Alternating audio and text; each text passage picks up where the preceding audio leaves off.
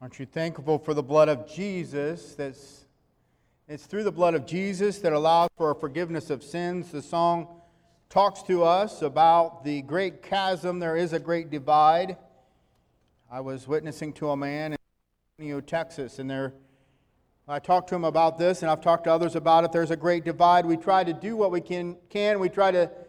Some try to do works. They try to say, I want to do those things that make me good enough to get over the chasm, to get over the great divide, to get over the Grand Canyon, as it were. And there's nothing that we can do to get ourselves to heaven. We can try and try. But it's the blood of Jesus applied to our hearts because His blood was pure. He was sinless. And when that blood of Jesus is applied to our hearts and we walk in faith with Him, we can know that we can have heaven as our home and spend eternity with Him. We don't have to wish that we're good enough because we're not good enough in ourselves. We can know through the blood of Jesus, the Son of God, that we can have forgiveness of our sins and spend eternity with Him. Praise His dear name. For our message today, let's turn to the book of Matthew, chapter 6, and we're going to look at the Lord's Prayer. Matthew chapter 6, we're going to be reading verses 9 through 13.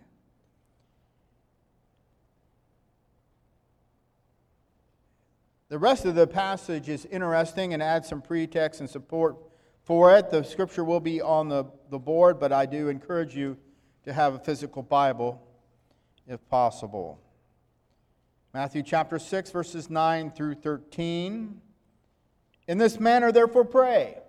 Our Father, in heaven, hallowed be your name. Your kingdom come, your will be done, on earth as it is in heaven. Give us this day our daily bread, and forgive us our debts, as we forgive our debtors. And do not lead us into temptation, but deliver us from the evil one. For yours is the kingdom, and the power, and the glory, forever. Amen. May God add His blessing to the reading of His word. So as we go through this, I'll ask you if we can leave the verse that we're looking at. We're going to be looking at the first verse, verse 9, and it'll be up on the screen. So you can just focus up here if need be. But it's chapter 6, verse 9. And I want to break this apart and we can gain some understanding here. So that when you hear this prayer or read this prayer, you can be thinking along these lines. It starts out, Our Father. Our Father. Our Father. Our Father is who imparts life and is committed to it, is what the meaning behind this would be. And it's with the potential of passing on likeness. Now, some of you may never have known your father. Some of you may not like your father.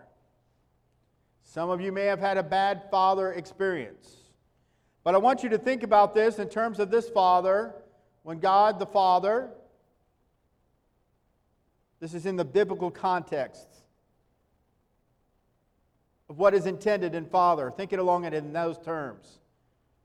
You might have to disregard those things from the past, but think about Father, the one that gives life, the one that sustains, the one that wants to be there for you, all the best things about Father. But when we say our Father, we acknowledge that He is the one who sustains us. This is different than saying our Creator. It doesn't say our Creator. Jesus here tells them to pray this way. Jesus, God's only begotten Son, is praying, teaching them, Our Father. We think of this sense of the spiritual father. You know, when someone gets together, I hesitate when someone says, all God's children. Aren't we all God's children? Scripture doesn't seem to support that. We're all God's children. If we have the blood of Jesus applied and we're part of the family of God, then we're all God's children. Are we created? Did God create? Yes.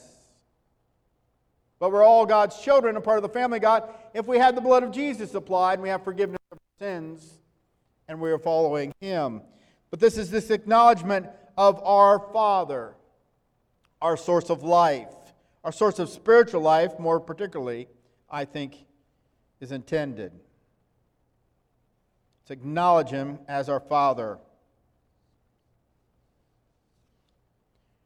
Who art in heaven, above all. Above all.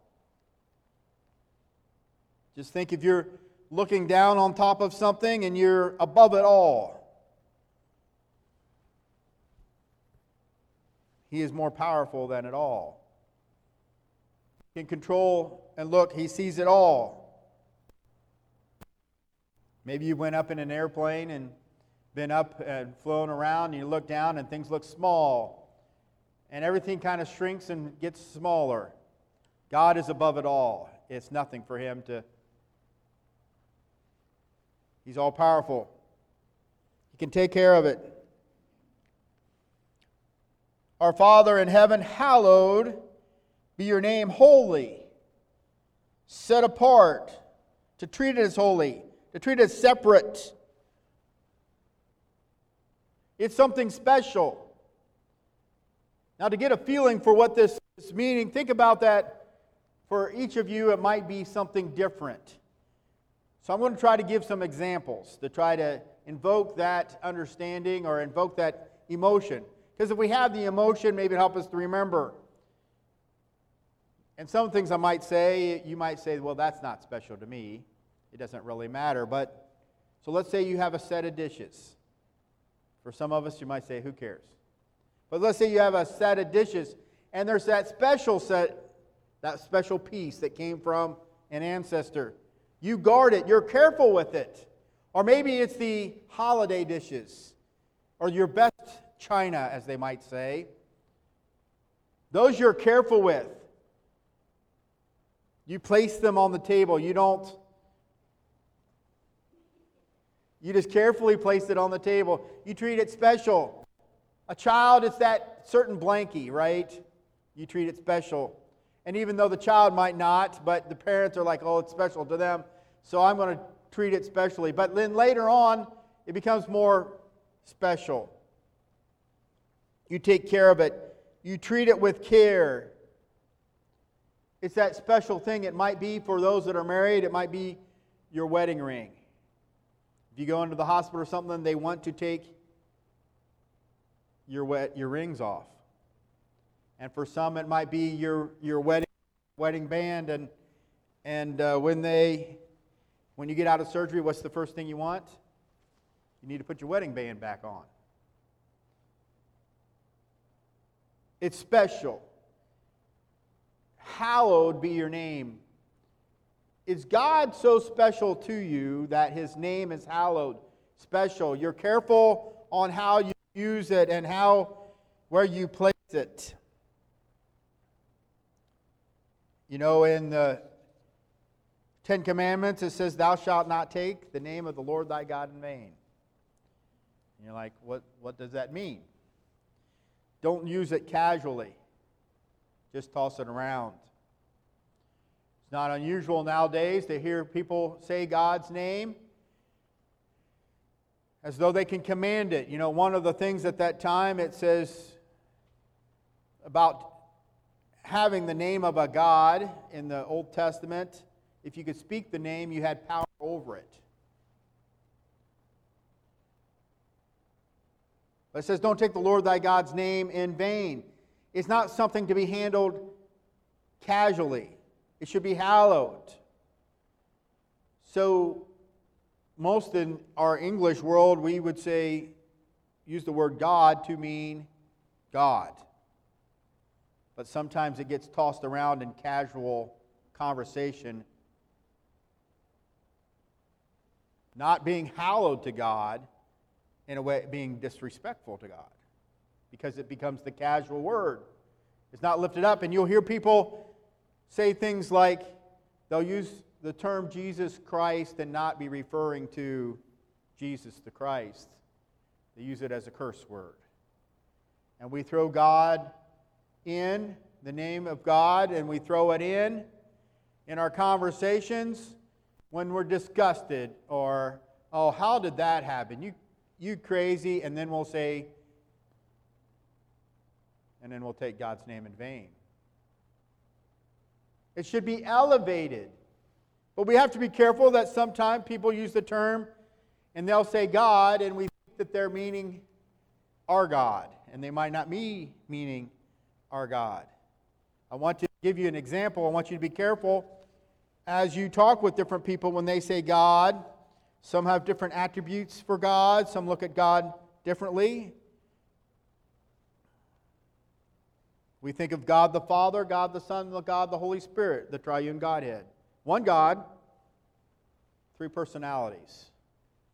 But when some get on stage, and politicians for many, many years have liked to throw around that they're a Christian or they're followers of God, but they don't all mean the same things when they say that.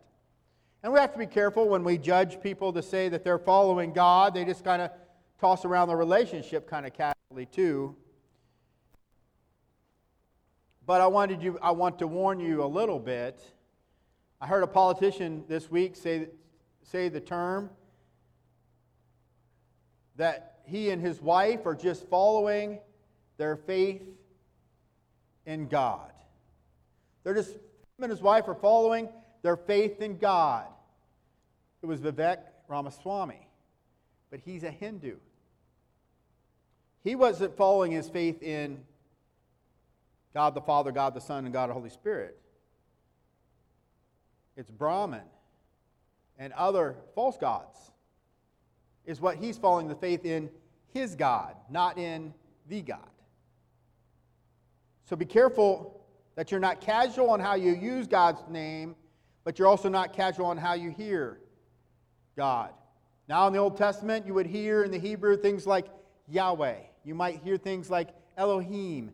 You might hear the Hebrew names they would say the God who and the God who in descriptions. But this reminds us that we should hallow God's name. That when we think of God and we talk about God, He shouldn't be part of casual conversations if we're giving Him due respect, but we should be not selling it down and using it as a curse word and disrespectfully. Thy kingdom come, your kingdom come. Your kingdom, may the definition of a righteous kingdom. In today's world, we deal with governments that cheat, that are unfair, that have power struggles. But it says, your kingdom come. We want a kingdom that is righteous. We want a kingdom that is pure. We want a kingdom that is holy. We want a kingdom that is fair, that is just. We want God's kingdom. May your kingdom come. It's a recognition that ours is not, but it's more so that His is. May your kingdom come. Your will be done on earth as it is in heaven. I want your will done.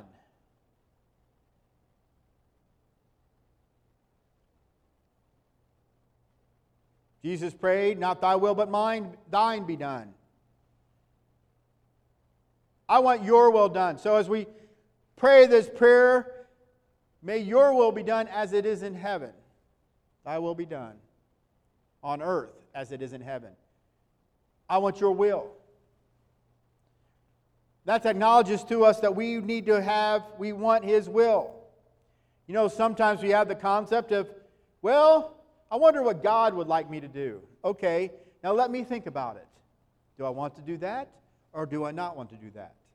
If He's your Lord of your life, then if God wants it, that's what I want. And we want to pray, God, help my will to conform to your will.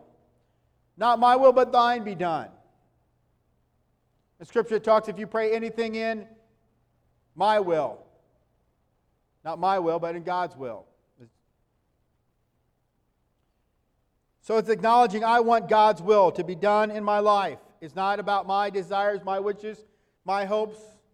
But see, as I conform to God and I'm living in obedience to God, I take on the mind of Christ and then become the things that I want are the things that God wants. My will becomes conformed to His. So it reminds us, not my will, but thine be done. Give us this day our daily bread. This day. I don't need to ask for tomorrow's portion. I just need today's portion. In the Old Testament, they talk about them had the manna. And the manna came. And they had enough for the day. Except for on the day before their Sabbath. They got 2 days' worth, so they didn't have to work on Sabbath. Well, we could have a side question on, do you have a Sabbath today? Do you have a time where you allow things to rest and allow a focus on God? But that's another topic. Give us this day our daily bread. Don't worry about tomorrow, as you'd find in the Sermon on the Mount. Take no thought for tomorrow and the evils thereof. You know, we worry about things. But we can trust God that He can give us our food today and enough to sustain us today, like He gave the manna in the Old Testament, and we have enough. And if I can trust Him for today's amount, guess what? When I get to tomorrow, He'll give me tomorrow's amount. And I don't have to worry so much about the future, the things that I can't control. I just leave that in God's hands. It's a hard thing to do. But give us this day our daily bread. Give me each day the bread that I need for today. And trusting for today's bread. More faith, more trust. But if we can do that, boy, it makes things easier. Take some of that worry out. Give us this day our daily bread. So it reminds us what? Today. Today. Living today. Sometimes we can worry about tomorrow so much that we miss the moments of the day. And forgive us our debts as we forgive our debtors. Lord, forgive us of our sins and the bad that we've done, and forgive us as we forgive those who have, in other passages, those who have trespassed against us. Forgive us our debts as we forgive our debtors.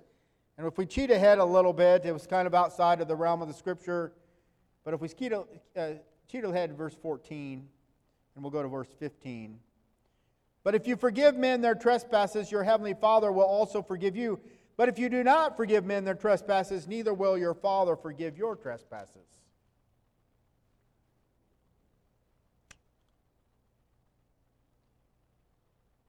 You might want to be checking your grudges at the door. If you've got unforgiveness in your heart, you might want to get that taken care of. If you haven't forgiven somebody for something, you're still carrying around that thing. Yes, you might carry around the hurt, but you need to forgive. If we don't forgive those that trespass against us, neither will our Heavenly Father forgive us. And lead us not into temptation. This one's a little bit challenging. Lead us not into temptation. We no, God doesn't tempt us. He tests us. He allows us to be tested. He allows us to be tempted. And lead us not into temptation, but deliver us from evil. And in the Scripture it says, deliver us from the evil one. We basically pray, Lord, help us. Help us resist the devil. Lord, we want the Lord to teach us and to help us and move us along. And there will be some testing, but we know that He's capable to protect us. And we're asking Him, help us, protect us, lead us not into the test and the temptations. Lead us in such a way so we keep ourselves out of the trouble that we can.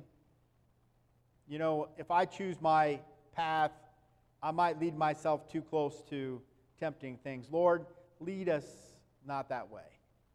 Lead us away from the things that I get tripped up from, and deliver us from the evil one. If I'm headed towards that bar that you know I'm not supposed to go in, lead me away.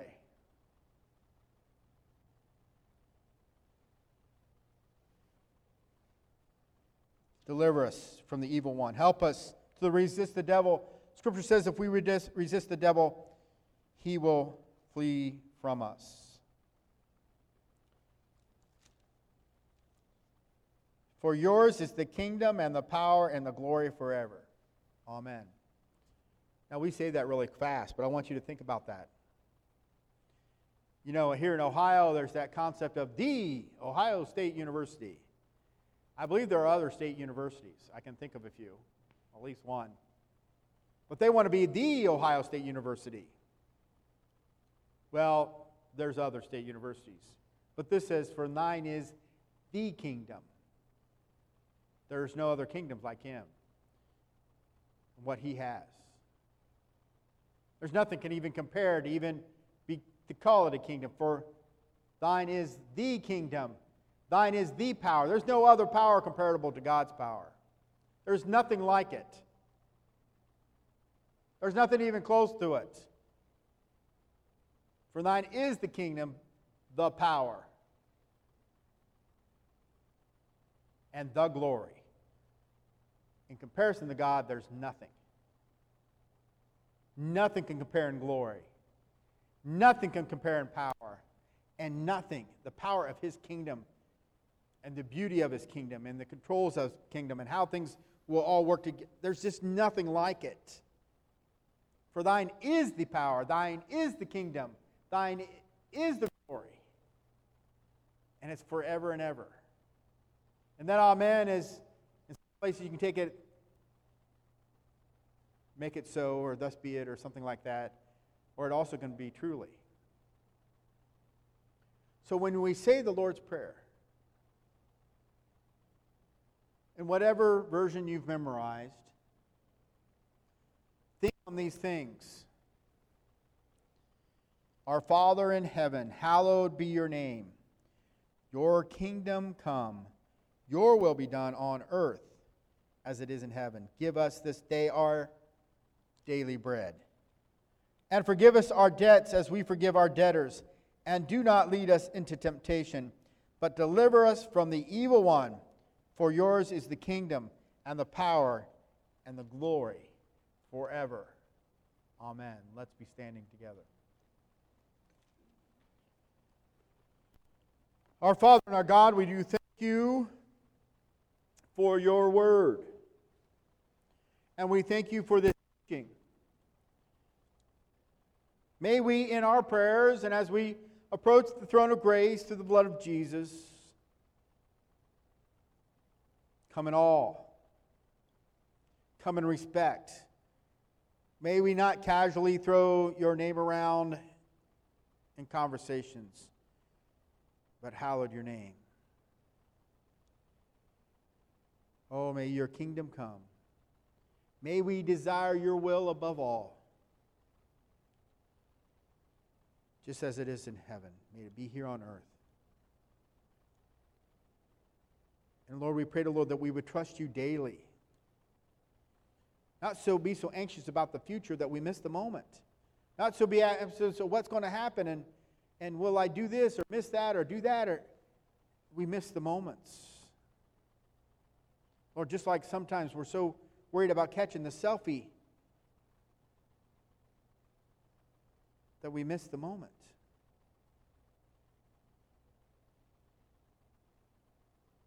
Help us to rely on you daily. And Lord, help us in our choices. Guide us in our path that you would guide us away from the things that would get us in trouble. That you would protect us from the evil one. And may we recognize you are the all-powerful. You are the all-knowing. There's no one like you. Majesty. Worship your majesty. Help us to be renewed. Help us to be obedient, we pray. In Jesus' name, amen.